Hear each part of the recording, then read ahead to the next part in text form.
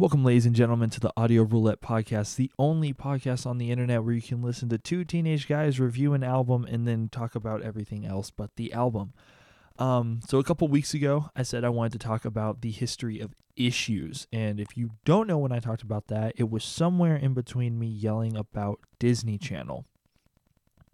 Flawless argument, by the way, perfectly calm, non-emotional response, nothing at all. It was perfect. Anyway, I said that I wanted to do it the next week, and then the next week I did an interview with Jason. Then the week after that, I reviewed My Turn by Little Baby with Soap, and this week I was supposed to be chatting with a couple friends, just fucking around or whatever, but somehow communication got messed up, and so that's pushed later. So I thought, hey, why not just talk to myself about history of a band that I love and I've been obsessed with for the last 3 days. Never mind the fact that I've been obsessed with them since I was 12 or whatever.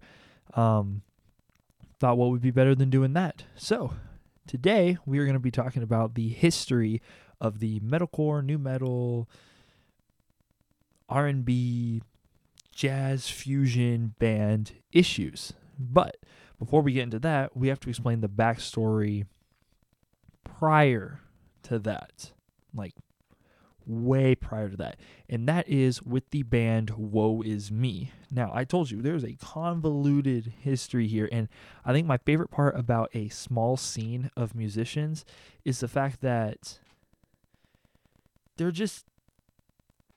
it's just small, so you end up having all these connections out of nowhere that just make everything so much better. To me, at least, it's so much better. But Woe Is Me was a band that was founded in 2009. Yeah. Long time ago, right? Now, in 2009, they founded with a few members, one of which was Kevin Hansen, a guitarist. He ended up only being the only founding member left in the band. Anyway, they formed in 2009. They ended up gaining 7 members. Tyler Carter and Michael Bone. Very important people to remember. Tyler Carter, Michael Bone. They ended up joining, as well as Ben and Corey Ferris and Austin Thornton, I think. I think he was the drummer. No. There's a different one. I don't remember. Austin Thornton's the one I remember because I fucking hate that guy. Anyway, they immediately recorded a 3-song demo with the songs I, Hell on Water, and If Not Ourselves. Don't know these names. This is metalcore back in the day. They immediately recorded that and also recorded and released a cover of the song TikTok by Kesha. Now, in 2010, they ended up getting signed to Rise and Velocity Records. It was like a joint deal or whatever. Rise Records at this point was top of everything, right? They had Abandon All Ships. They ended up gaining Crown the Empire a couple years later. They ended up getting Palisades a couple years later. Of Mice and Men, Attack, all these really big name bands, right? Huge. So Woe Is Me being able to get on there with a 3-song demo, fucking insane. It was unbelievable and very impressive for that. Well, immediately following that, Fearless Records had, at the time, it had become a yearly thing. But the first record was released in 1999, I believe, and it was a series called Punk Goes Pop. And in 1999, they did it where, it was just the pop songs, and so punk bands were covering it, hence Punk Goes Pop. Well, a couple of years later, I think 2008, 2008, 2009, they started again with the Volume 2, and that's where you had Silverstein covering Apologize by One Republic and Timbaland, A Day to Remember covering Over My Head Cable Car by The Fray, such songs like that, and it was insane. It did really well, but it had a different change. It had a little bit more post-hardcore, metalcore vibe to it. Well, so they were on Punk Goes Pop Volume 3 with their cover of Hot and Cold by Katy Perry. This album, I love Punk Goes Pop, but this album was crazy. It was techno as fuck, everything. I have synesthesia, and the artwork for the album is like bright blue, right? Electric blue. That shit is literally what every song looked like to me. White and electric blue. There was no change. It was just all techno pads and chugging. It was crazy. I really like Hot and Cold by Katy Perry, though. But it had all the original members, or at the time of them recording their album Numbers, which was released in November of 2010. No, August of 2010. My bad.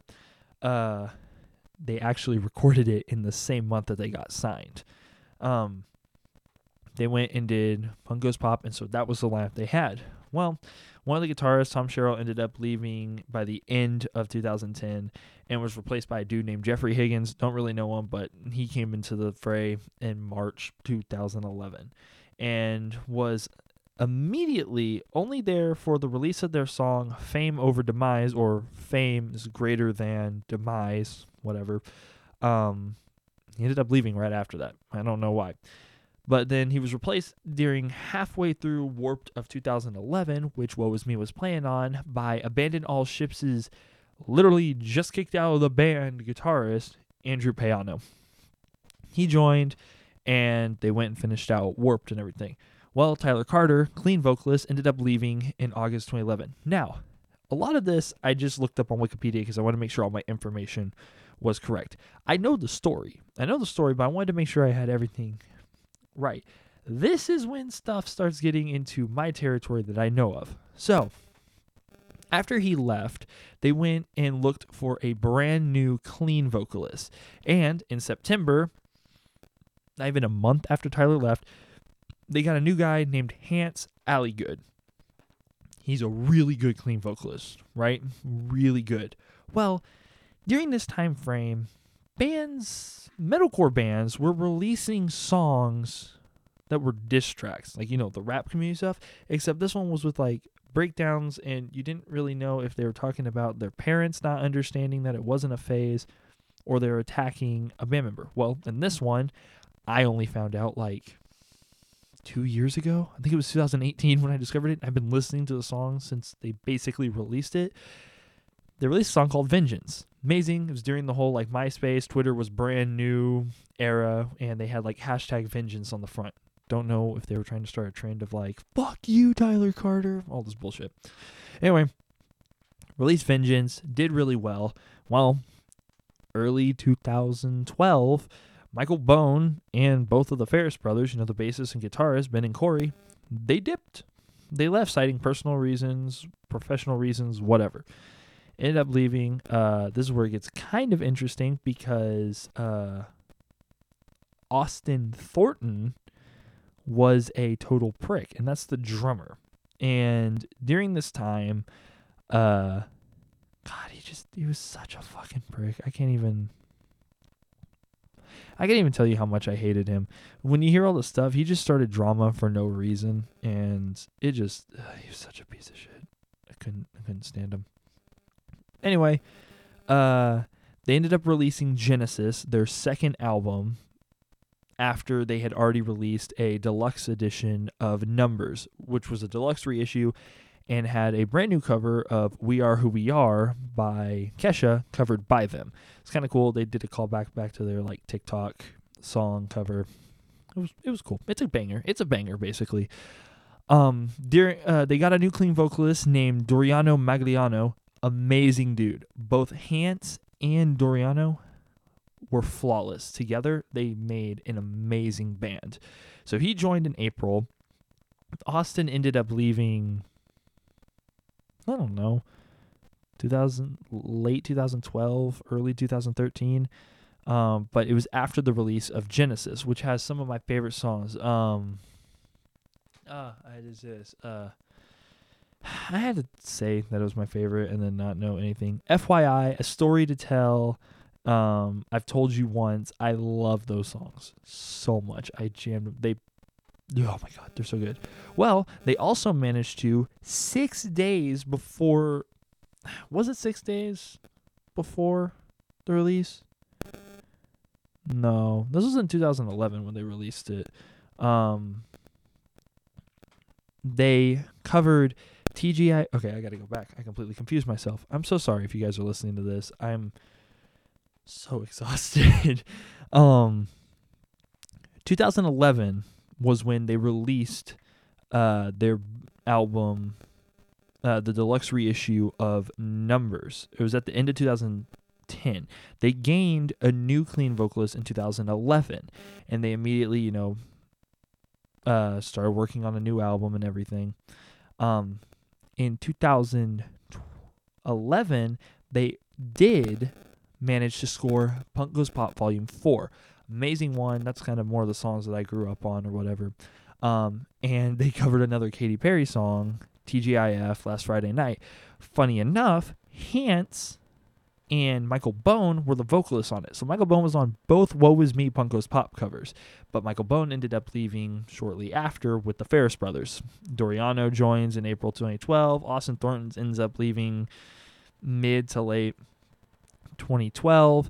And then they released Genesis. Well, in early 2013, they then have an interview where they announce they're working on a brand new album with Tom Denny, who was the guitarist for A Day to Remember, who left so that way he could focus on producing music. He also produced the entirety of Collide with the Sky album by Pierce Savale. Yeah, he was a big dude. And he was also on the platinum album Homesick by A Day to Remember. And he was on every single album up to that point until he left to go produce, which is amazing. I think they've only lost Tom Denny, maybe one other dude, but A Day to Remember has stayed the same members throughout, which I find fucking awesome and doesn't happen much in music anymore.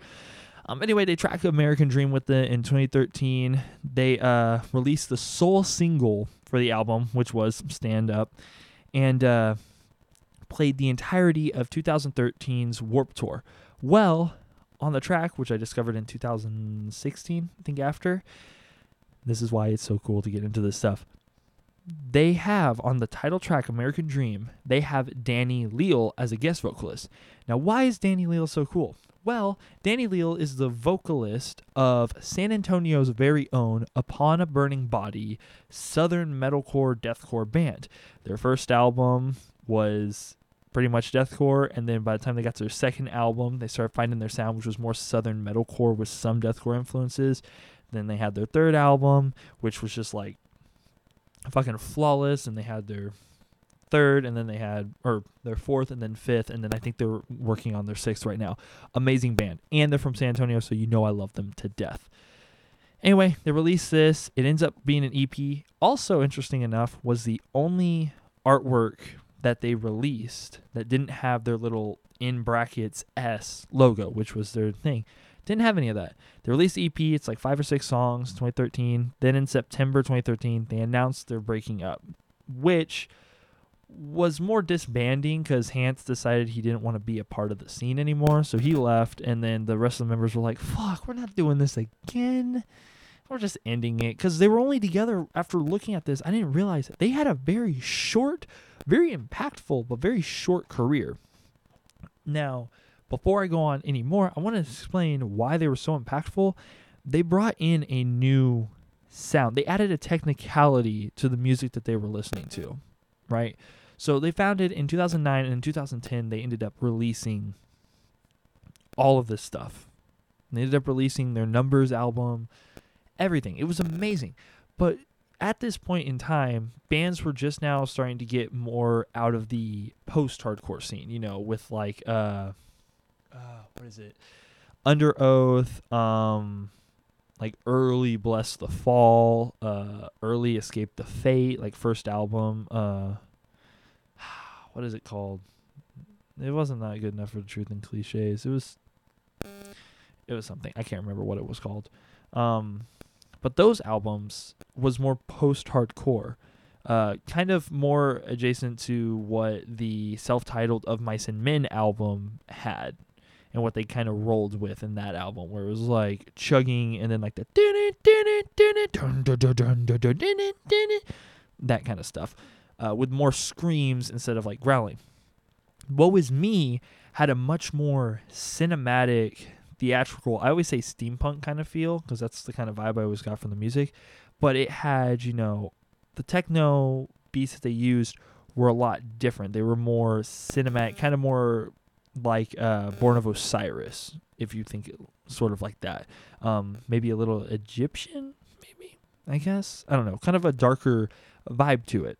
But the technicality, yeah, they were still chugging and doing stuff like that, but they started making, more complicated patterns with it. So to me, and I've listened to a ton of bands from this era, this was a band that like really started shaping where the metalcore scene was going to go. And they were only around for 3.5 years, I'll say, because it was at the end of 2009 that they started forming, and they broke up towards the end of, well, I guess it would be 4 years.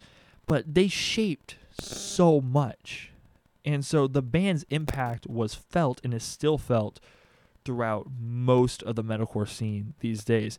And they completely disappeared until last year when they made an Instagram account, and I'm guessing it was to hype up a tour for the anniversary this year, which fucking COVID shot down, which I was so mad because I made an entire set list of like bands that would work really well for the sound and whatever. Anyway, that's not the end of Woe Was Me, because the Facebook page that had 60 or 70,000 followers on it immediately got a name change. Now, what was this name change? It was to Favorite Weapon. Why is that important? Well, Hans Alligood made a new band called Favorite Weapon. He then rebranded the entire Woe Was Me page, immediately gaining him 60 to 70,000 new followers for this band that people have no idea about, to hype up his band Favorite Weapon. And I believe, I can look real quick, I believe they only released one album. They were okay. They weren't amazing, but they were okay. One album called 60 Sargasso. And it was all right. It was post-hardcore. It was back to a kind of not so guttural kind of feel. And, Hans Alligood ended up leaving that after about a year because he didn't want to do the touring life. And then the rest is history. Woe Was Me's legacy was set in stone, and nobody was ever going to get any more from it. Now, what does that have to do with Issues' history? Well, Issues was founded by Tyler Carter in 2012 after he had left the band, Woe Was Me. Well, after Michael Bone, Corey, and Ben Ferris left, they ended up joining Tyler Carter to release the lead single, which was King of Amarillo, in October of 2012. Why is that important? Well, King of Amarillo, again, found out about 2 years ago, was the response diss track to Vengeance. Again, I just fucking love the song, didn't know about it, ended up releasing it, and it did really well. It skyrocketed forward, and they kind of took the Woe Is Me feel, but instead of just having this brutal chugging kind of in your face, it kind of have a little bit more of a candy sweet chorus kind of thing that gets stuck in your head, with this brutal breakdowns and stuff that were way more technical with it. And I'm guessing that's because they had a different guitarist, which was AJ Rebello, on the track. Funny enough, Ben Ferris, who was the bassist, he didn't even perform bass on it. They ended up having Skylar Accord, who would later join the band, record the entire track. But after they founded, they immediately got signed to Rise Records. Kind of awkward being on the same label as your previous band. Kind of weird. But they signed to Rise Records, and both Ferris brothers left before the Black Diamonds EP release, which was the debut EP for it. Corey left in September, which was pretty soon after the inception of the band, and then Ben didn't leave until November, which I believe he left 2 weeks before the release of Black Diamonds. But Tyler Scout Accord and Skylar Accord were both on the recording for the EP. Scout doing turntables and keyboard, and Skylar doing the bass. The EP was released on November 13th, but almost 6 days exactly before that, they were featured on Fearless Records' Punk Goes Pop Volume 5 with the cover of Boyfriend by Justin Bieber. Amazing. Go and listen to it on my Instagram page. I'm doing like one of those 30-day song challenges, and one of the prompts was like, what's a song that you like that was covered by another artist? And I showed Boyfriend by Issues, and that shit slaps. It is so good. I love it to death. But I'm so sorry. I just have to say, I know I'm probably saying but so anyways, I'm trying to keep up my train of thought, and I'm going all over the place, so I apologize for all of these sentence starters. Now, no, I think I've said that before. I don't fucking know. Okay, I'm going to talk. Don't judge me too much for it. They released Black Diamonds on November 13th. They were featured on Punk Goes Pop Volume 5 November 6th of 2012, which was kind of crazy for a band that just started out to just pop up on there. Also, the same thing happened on Rise Records' other band, Dallas? Yeah, Dallas's own Crown the Empire, with their cover, Payphone, was also featured on there. Pretty cool. They had only released an EP, I think, and I think it was self-released before they signed to it, and it was after they had really cool stuff. Anyway, they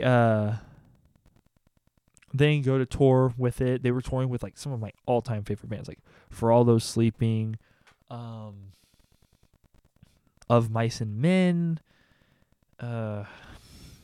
There was a bunch more that I saw, like Beartooth, Of Mice and Men, For All Those Sleeping, and Chunk No Captain Chunk, a couple different bands.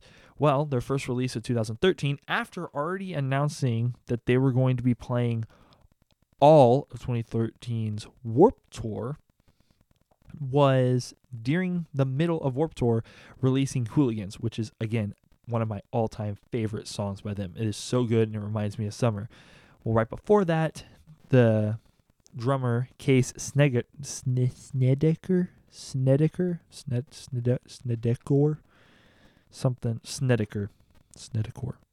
like that, left citing professional musical differences, and then was immediately replaced by Josh Manuel.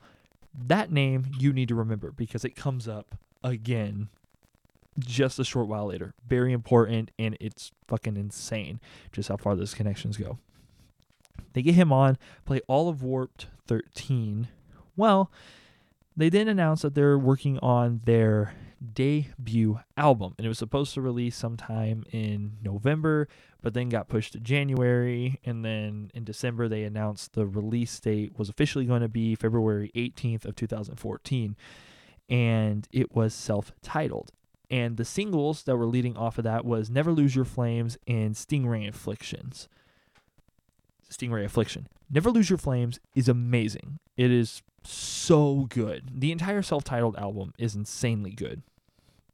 But Stingray Affliction, I need to go back and listen to it because I was still kind of weird about my music at the time, because I remember when these songs released, like as they were releasing, and I was still weird because I liked one song by the band, and if the other songs didn't match that, I got really pissed off. But this was one of the few bands that I actually consumed all of their music and like forced myself to really listen to it and give it a chance. But so they released that, and then they released their self-titled album Issues in February 18th, 2014. They toured all of Warped Tour 14 and played Reading in Leeds and played the Slam Dunk Festival the same year. Crazy. Fucking insane. Well, on November 2nd, they ended up being on another Punk Goes series, which was Punk Goes Christmas, with their song Merry Christmas, Happy Holidays. One of the few Christmas songs I actually enjoy listening to. I listened to it in the middle of summer. It's that good. Right after that, they released their Diamond Dreams acoustic EP, which featured on, was it The Worst of Them? Let me see. See, I got the Spotify right here. I don't even know why I'm asking y'all, because you can't talk to me, and I have all the information that I need right here. It was an 8-song EP where they covered Hooligans, Disappear, Remember When, off of their self-titled, King of Amarillo, Princeton Avenue, Diamond Dreams, Never Lose Your Flame, Tears on the Runway, and The Worst of Them. Mainly, almost every single song off of their EP, and then the standalone Hooligan single and a couple songs off of the album. Never Lose Your Flames had Neck Deep on it, which is a pop punk band, which is really fucking good. All right, they're insanely good. But they followed up with that, really good, incredibly great album. I'm a sucker for acoustic songs, all that jazz. So they toured, and in January 2015, Tyler, or Scout, ended up saying that he wasn't going to be touring with the band so we could focus more on music producing, which was fine. And then in November of 2015, he ended up leaving the band permanently, but said he was still going to be working with them in the studio, working on co-producing, and was co-producing their second album titled Headspace, which was announced in January 2015. The first single off of the album after they completely finished it was a song called The Realist, and it released on March 24th, 2016. It's really good. This is basically going to be me talking up after having an album that I was kind of on last week. This one is the album. After this, I'm doing a review of the albums. Like, right after this, I'm going to be reviewing the albums. But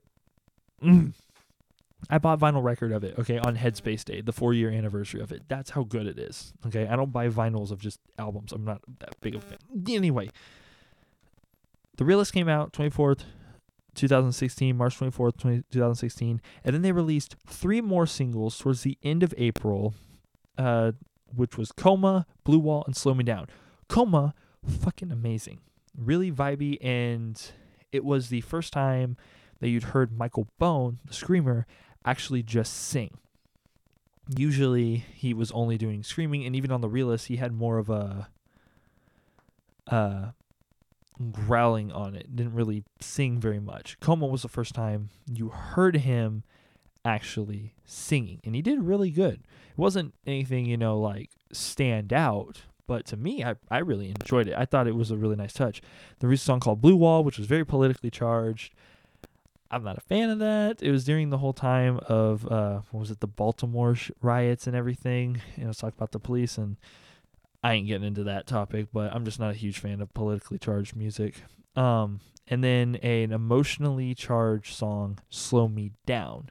Another really good one. It's kind of talking about like a woman being forced into, from the music video perspective, I believe it's a woman being forced to be just like this puppet for her husband, and then finally busting out of it. Really good song. The album came out on May 20th of 2016, and then they toured for that. Now 2016 was the first time I saw them, because they played all of Warped Tour 2016. I got to see them. I have a shirt which was themed around them, and it was them all dressed up as like stylized in Pokemon style, because this is when Pokemon Go was coming out. Their entire set, I can tell you right now, they had a huge banner with issues written out in the Pokemon font, like the normal Pokemon, how it looks. They had issues written out like that. They had an amp for blue, red, yellow, and green, and each of them had the respective old school 90s Pokemon on the front. And it was raining. I was in a mosh pit. I was doing... it was the first time at Warped Tour I went off on my own. Like, I just went off on my own to do whatever, and I think I was 14 at the time, and I'd finally had a job, and oh my god, it was so good. It was so good. I love that fucking show. Oh man, I can't stay on it too much because I'll just talk nonstop about everything. I met some of my homies there too. Some people that I ended up running into at various other concerts in Austin and then Warped Tour as well, and that speaks about music. So they toured on that. The next year, I believe 2017, was when they went on a tour, and they actually started playing Black Diamond songs again, which included a song, kind of a sleeper song on it called Love Sex Riot, featuring Attila's vocalist. And love that one. Really raunchy, but I love that fucking song. But they were actually playing those on tours. Well, they kind of stayed silent. Nothing had really come out from them since Headspace had released. Oh, that's what I forgot. One of the songs that did really well on it was titled Young and Dumb. Now, the guest vocalist was a dude named John Langston. I did not know John Langston. I was like, oh, who's he? Is he like, because there's like Garrett Rapp of, was it The Color Morale?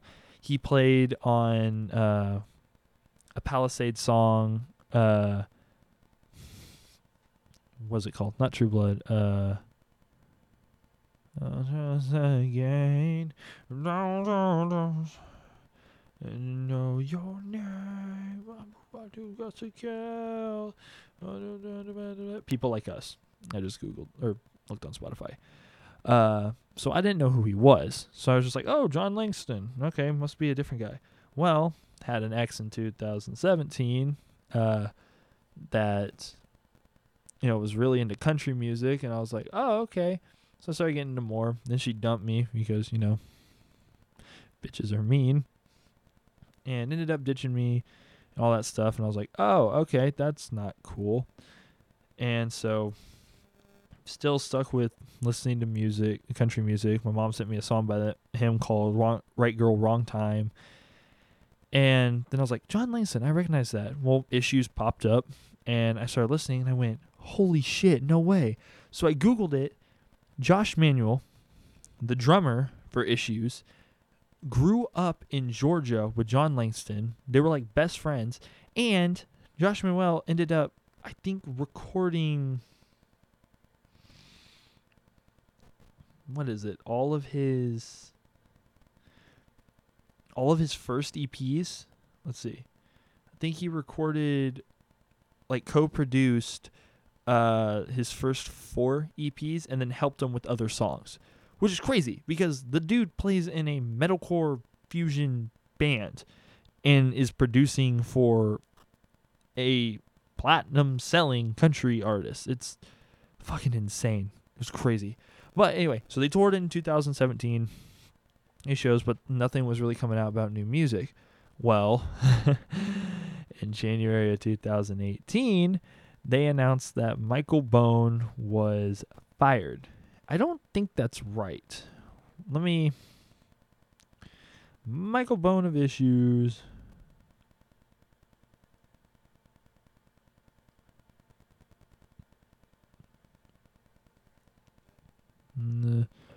Huh. Was it really 2 years ago?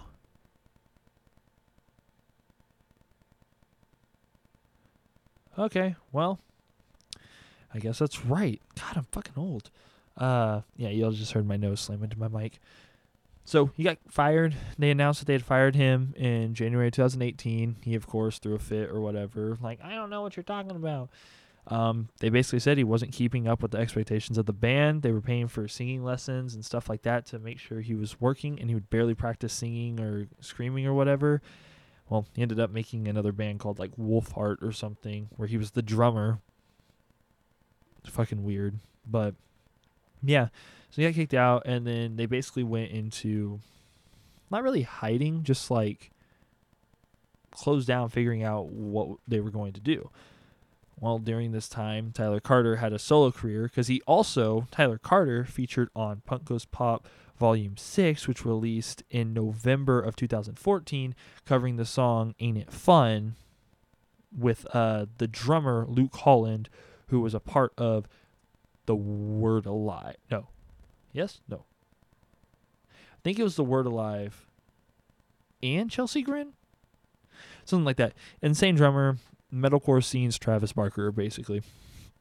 And so, he ended up doing that. Well, Tyler Carter ended up releasing his debut solo album, Moonshine, also on Rise Records, on February 1st of 2019. Well, during this time, they announced that they were working on a brand new album, and everybody was like, oh, that's weird. What are you talking about? Well... they were going to go as a 4-piece. And they started playing shows, and the first live footage came out, and AJ and Skylar were picking up the growling responsibilities. And AJ was brutal. He actually had growling that was on Flojo off of the Headspace album. He has a part where him and Michael Bone kind of go back and forth, and oh, fuck, I love it, man. It makes me so happy. Well, they ended up announcing that they were releasing a brand new song off of the album titled Tapping Out, which was released on May 3rd, 2019. That song is filthy as hell. It is sludgy. It is heavy and shows AJ's first time doing like all the growling and stuff. And it's a beautiful song. They then released another song called Drink About It in August, and then Flexin', which was a really funky song, in September, and then finally released Beautiful Oblivion on October 4th, 2019. And their latest release was Tapping Out Stripped, which was an acoustic version of Tapping Out. It fucking works. It is insane. Oh my God. It is so good. It is so good. But they released that on April 13th of this year. It was so good. And that is the history of Issues. Now, I told y'all I was going to be talking about the albums and what I enjoyed about them. Well, I guess I should talk about it. They are a very different sounding band. And obviously I'm going to have a bias towards it because I'm a huge fan. I found them. No, I didn't find them. My dad found them in 2012 with the cover of Boyfriend. And then he showed me King of Amarillo after that. And I just fell in love with it. I started listening to that. I went and listened to Love Sex Riot off of it, Princeton Avenue, The Worst of Them. Worst of Them I think I found in 2014. I knew Princeton Avenue and King of Amarillo that I really enjoyed. And Hooligans. I found Hooligans. And from then on, I just went through and listened. Now, I can't really tell you a ranking for this. I mean, I would probably say Beautiful Oblivion is probably below most of the albums, not because I don't enjoy it, but because I haven't given it a full listen through, and you can't beat nostalgia on it. But of what they have, there is the Black Diamonds EP, which is their first. Then they have Issue self-titled, Headspace, and then not Tapping Out. I always think of that. Beautiful Oblivion. And of course they have like the acoustic EPs. The acoustic EP thrown in there, and I don't really talk about that because it's basically the same songs, just revised in it, and I put acoustic songs in a totally different vein. I'm going to still love the songs no matter what. But if I had to rank them for like my favorites, I'm going to have to go through and talk about why they're good.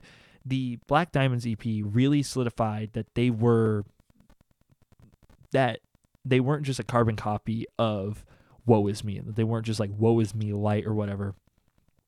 Their song structure and the way that their lyrics and everything, just everything about it as a whole, I think they did better than Woe Is Me, because they were able to incorporate this kind of jazzy new metal, hip hop, R&B, metalcore blends while still sticking with what they had learned from Woe Is Me. And end up making, like, they have some of the most complex guitar things that, like, I couldn't play. I'm sure somebody better could, and they were probably sitting there going, well, actually, it's not really that hard. If you know the scales, they're actually playing. I don't care. To me, I can't play it, so that's very technical to me, and I can tell. The musicianship is amazing. It's just flawless. And so Black Diamonds really showed that. They hit a lot of stuff. They had King of Amarillo, Princeton Avenue, The Worst of Them, Love Sex Riot, Her Monologue. I believe that is all. I think that is all they had. I think they only had 6 songs. 6 songs on the EP. It was amazing. Her Monologue alone is like a 6-second song, or 6-minute song, and it's like 2 songs put into one. It is. Black Diamonds, which was featuring Scout, which was kind of like, the hype up track, like the intro track to it. And then immediately after, they do Hooligans and stuff, and then release Stingray Affliction and Never Lose Your Flames. Those songs really start showing a difference in who they are. And their self-titled Issues has a very broad spectrum across everything. Late, one of the songs in the album, is literally almost like a pop song. It's like a pop rock song with a little bit of like metal growls thrown in. It's amazing. It's really good, and it shows a difference. Never Lose Your Flames is like this hip hop kind of pop punk style thing where it's like hitting fast and everything, just in your face, but it's vibing. You can drive with your windows down, singing these lyrics, and you love it to death. Disappear, Remember When is literally the final track on the album where they just crank it up, where it's this rock ballad. Literally, I know I'm saying ballad a lot, but that's what it is. The silky smooth voice of Tyler Carter is amazing on it. He just has an amazing voice, and he does this whole thing where it's like reminiscing about everything. Because Tyler Carter got hit with a lot. He had a fiance or a girlfriend or whatever where he was really close, and they went to school. They grew up in a Christian area. They sang on like the church choir and everything. She got into a car wreck and died. And so that's when I'm guessing he started moving away from God and started drinking and all this stuff. And now he's talking about it. Disappear, Remember When is when he's really talking about it. And it's kind of like a double entendre, I think, because I think he's talking about God and, this love that he has, where he's like, you remember when I didn't need you? Well, I need you now to hold my hand and show me that it's all better now. That's not even talking about their Mad at Myself song, where it's just like, oh my God. Talking about, falling. It has some of my favorite lyrics. I got this old girl. I know she's trying to play me. These days I drive a Honda. No. The girl is like a Honda. These days I drive a Mercedes. Basically talking like, fuck you. Okay? You're a piece of shit while I'm driving a luxury thing. When I'm like starting to get into people that actually care for me or whatever. It's amazing. And that's just on the debut full album. So it kind of goes from just like absolute bangers with emotion and everything to a more diverse thing. Then you go into Headspace, which is like this really funky feeling stuff. I mean, the first track off the album that's the single is Lost Realist, and The Realist. And I keep saying that, but that's a trap song. That's off of their second album. I don't know why I keep saying that. The Realist is this like funky, weird R&B with a little bit of a southern twang in it, metalcore song. Young and Dumb is just an anthem of growing up. Straight up, just a cruising around, again, another cruising around anthem of growing up.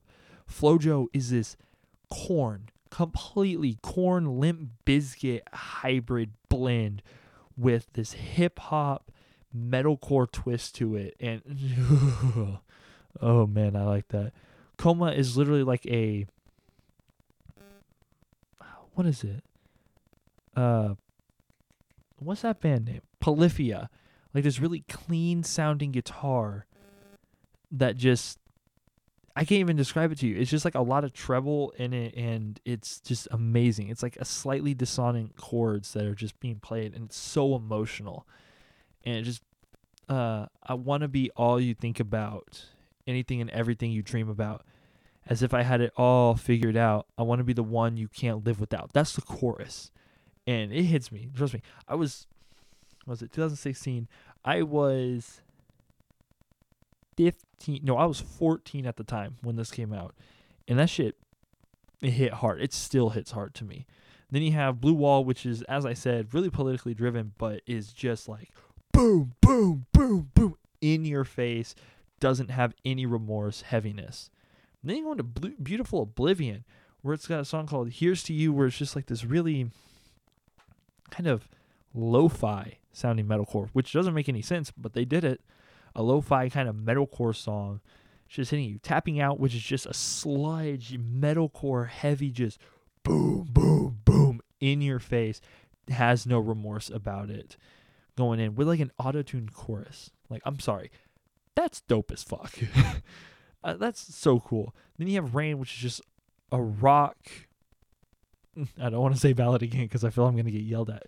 But it's like this pop rock song that just kind of hits you, but it's not pop rock. It's like a funky something. It's emotional. Flexin' is just funk. Like that's like it goes like, lay on my rent, but I just copped the new tents, then got the world on a flight. I just saw on my rent. Nobody knows I wear the tags on my clothes. Yeah, something like that. Just a funky feeling to it. Makes you want to dance. I groove to it. I groove in that card. Shit, it's so great. And then No Problem Keep It Alive is just talking about keeping love alive. And again, I've listened to that song maybe once or twice, but I haven't listened to the full album enough to just give like a full recommendation. But it's really good. Despite not having Michael Bone on it, I think they came out even stronger with it. I think it opened up a lot more room, and I think it showed them that they could do a lot more than they were giving themselves credit for. But if I have to rank it for what I have, at this very moment, I would put like Headspace at the top. I'd put, fuck, this is gonna be so hard. I'd put Headspace at the top because I'm like really digging that. Issues next, a self-titled, then Black Diamonds, then Beautiful Oblivion. But that doesn't mean that like the songs are gonna match up for me, because there are songs off of each album that I prefer a lot more over the next or whatever. But I highly recommend starting with like Headspace if you want kind of like a little bit of a blanket kind of feeling for a song, because this is metalcore. I know I've been reviewing rap and like pop rap and vibey shit and all this stuff, but this is how I started. This is the stuff that like has my heart. Like right now I'm wearing a Pierce the Veil shirt that I got in 2013. I love this shirt to death. I've owned this. I got it as a Christmas gift. It's the black Collide with the Sky album cover with like inverted colors, so it's like purple and reds and yellows and shit instead of the greens and blues and whites. Oh, I love this shirt. And I love this type of music. I've been going back and listening to more of it. This 30-day song challenge has really showed me that. And this is my kind of world. I want to review a bit more. I want to go and review some of my favorite metal albums. And I don't know if you guys would be interested in that, but I wanted to do a little bit more of this because it's so good. Like metal isn't where it used to be. And I don't think metal was ever at that point that people think it was at, you know? Like Metallica and stuff, that's considered classic rock now. Back in the day, it was the heavy metal. And I know that's going to make some people feel so old, but I mean, now it's just considered classic rock. And so metalcore and new metal and stuff like that, it's always going to have like this kind of small niche cult following community with it. And for a lot of bands, that's really hard to stick with, you know? Bring Me the Horizon was a really... I love their stuff on Sempiternal. I love it. I think a lot of people love their stuff on Sempiternal. But I did enjoy songs on That's the Spirit. I did enjoy stuff like that. But they ended up moving and selling out for it. And I say selling out because here's the thing. They stopped doing what made them popular in the first place. There's a difference between experimenting and selling out so you can get money with it. Now, people can say the same thing about me. You started with the acoustic songs. Now you're making rap songs. Well, I still make acoustic stuff. I'm still working on acoustic stuff. Just right now, my focus is on these rap songs so I can finish up an album. And then I'm working on acoustic stuff. Hell, I wanted to start as a full band. I wanted to have a rock band. I wanted to play all that. But I'm having to do everything myself because every band I've been with sucks ass. It's been really hard finding people that want to work on music in that regard with it. So I say give it a try. Headspace is a really good one. It kind of has a taste of everything. As I say, Coma, so good. The Realist, so good. Young and Dumb, so good. Then get into more stuff. Their Black Diamonds EP is some of their heaviest shit. Not joking. It's some of their heaviest shit, and I love it to death. And even if you don't want to listen to that stuff, listen to Tyler Carter sing pretty much every song on the Diamond Dreams EP. It's a really good one. Really good.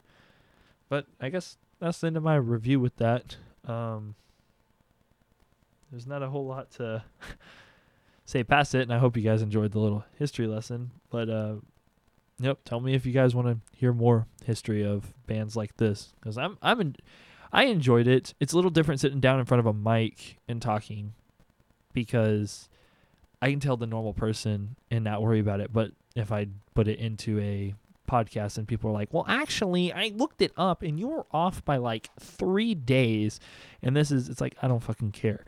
But I still wanted to make sure I had all the facts for you guys. And just putting a microphone in front of me makes me nervous anyway.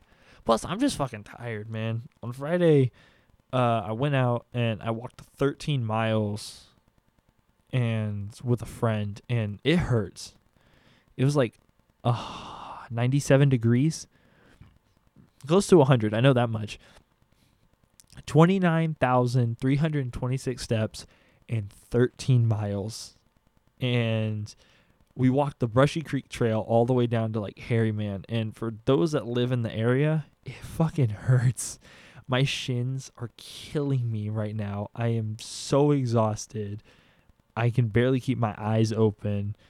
And it's been 2 days. And I still need to work out today so I can do it, because I'm doing the whole like gay for me challenge with my buddy that we decided to do because of like Tiny Meat Gang on like their episode 8. And so I wanna be happy with when I look in the mirror, but I'm going to do like a small workout because my like lower stomach is killing the fuck out of me. I'm so tired from that. I can't handle it.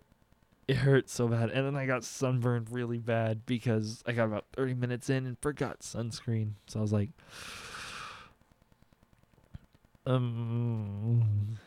but yeah, if anybody gets to the end of this, comment what y'all have been doing.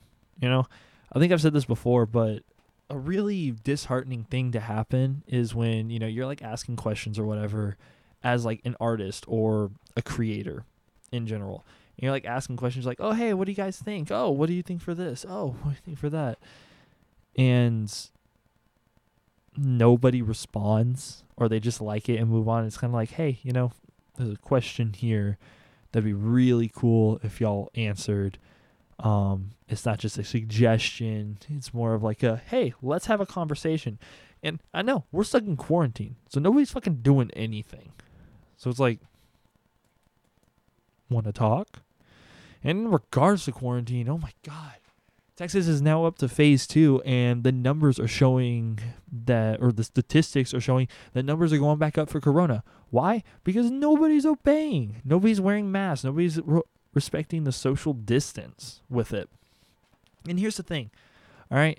My life is a little bit different because my mom has like no immune system. She has like 5 of the 6 things that make you way more at risk than the normal person for catching corona. So I'm having to be really careful with it. I'm having to do social distance, like everything. I'm not able to go out very often. I'm stuck in this house, right? But just because there's, you know, one person that is, you know, diseased, and it's like, oh, okay, well, we're healthy, we have strong immune system. That doesn't mean your immune system is ready to handle this. There's a really big difference. Because if your immune system doesn't have any immunities to this new disease, then how the hell are you not going to get sick? I had a conversation with somebody who said that their immune system was strong as hell, and they weren't worried about getting sick. The guy's a fucking moron. Why? Because nobody's immune system has any immunities to this. And so I was in Home Depot yesterday because I had to get equipment because I own a lawn care business. I needed to buy equipment. I had to go in there, and I wanted to get out as fast as I could. I was wearing masks. I was being safe. They're packed in there as if it was pre-quarantine, like a Black Friday sale. Nobody's obeying the social distance. Everybody's wearing masks because it's, well, almost everybody. There were the people that, you know, either wore them just to get in and then took them off immediately because that doesn't make any fucking sense. But the numbers are going back up because nobody's obeying these guidelines with it. You know, my government stepped in. I'm a libertarian. I don't like the government being involved in anything. But even I was like, okay, the whole reason that the government has to get involved is because people are not listening. People are not using common sense. So if you guys are wanting to keep everything open and stay in phase 2, obey the guidelines. Be careful. Be safe. Don't just go out and do everything, all right? Because whether or not you think you're going to get sick, you can be a carrier for somebody else. You can be that way for 14 days. So even if you don't get sick, you could just cause dozens of people to catch it and then spread it to other people and other people. That's the number. One person interacting with 4 people, each of those people interacts with another 4 people. So 4, 8, 12, 16. 16 people in total that those 4 people interact with.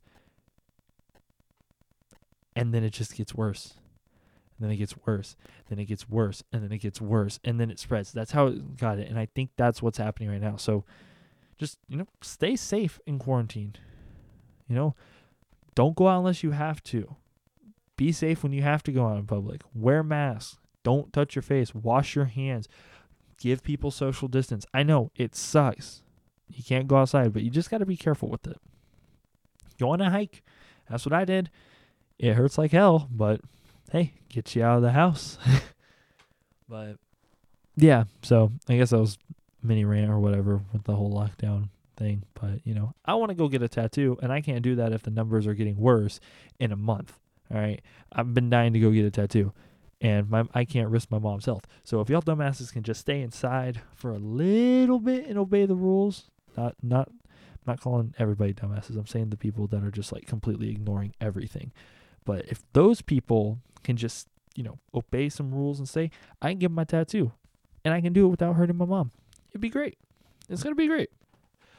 In other news, what's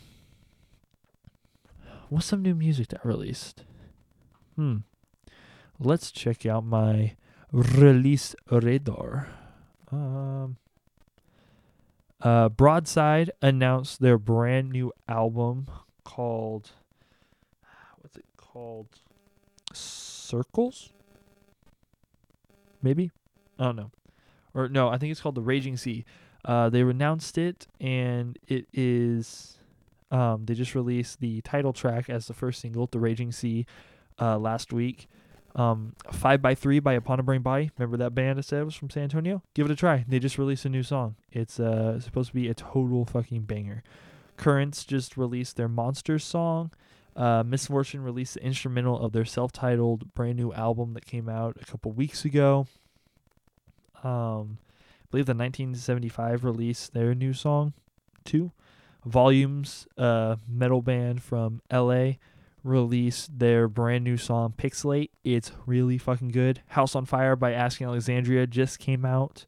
Stand Atlantic released a new song. I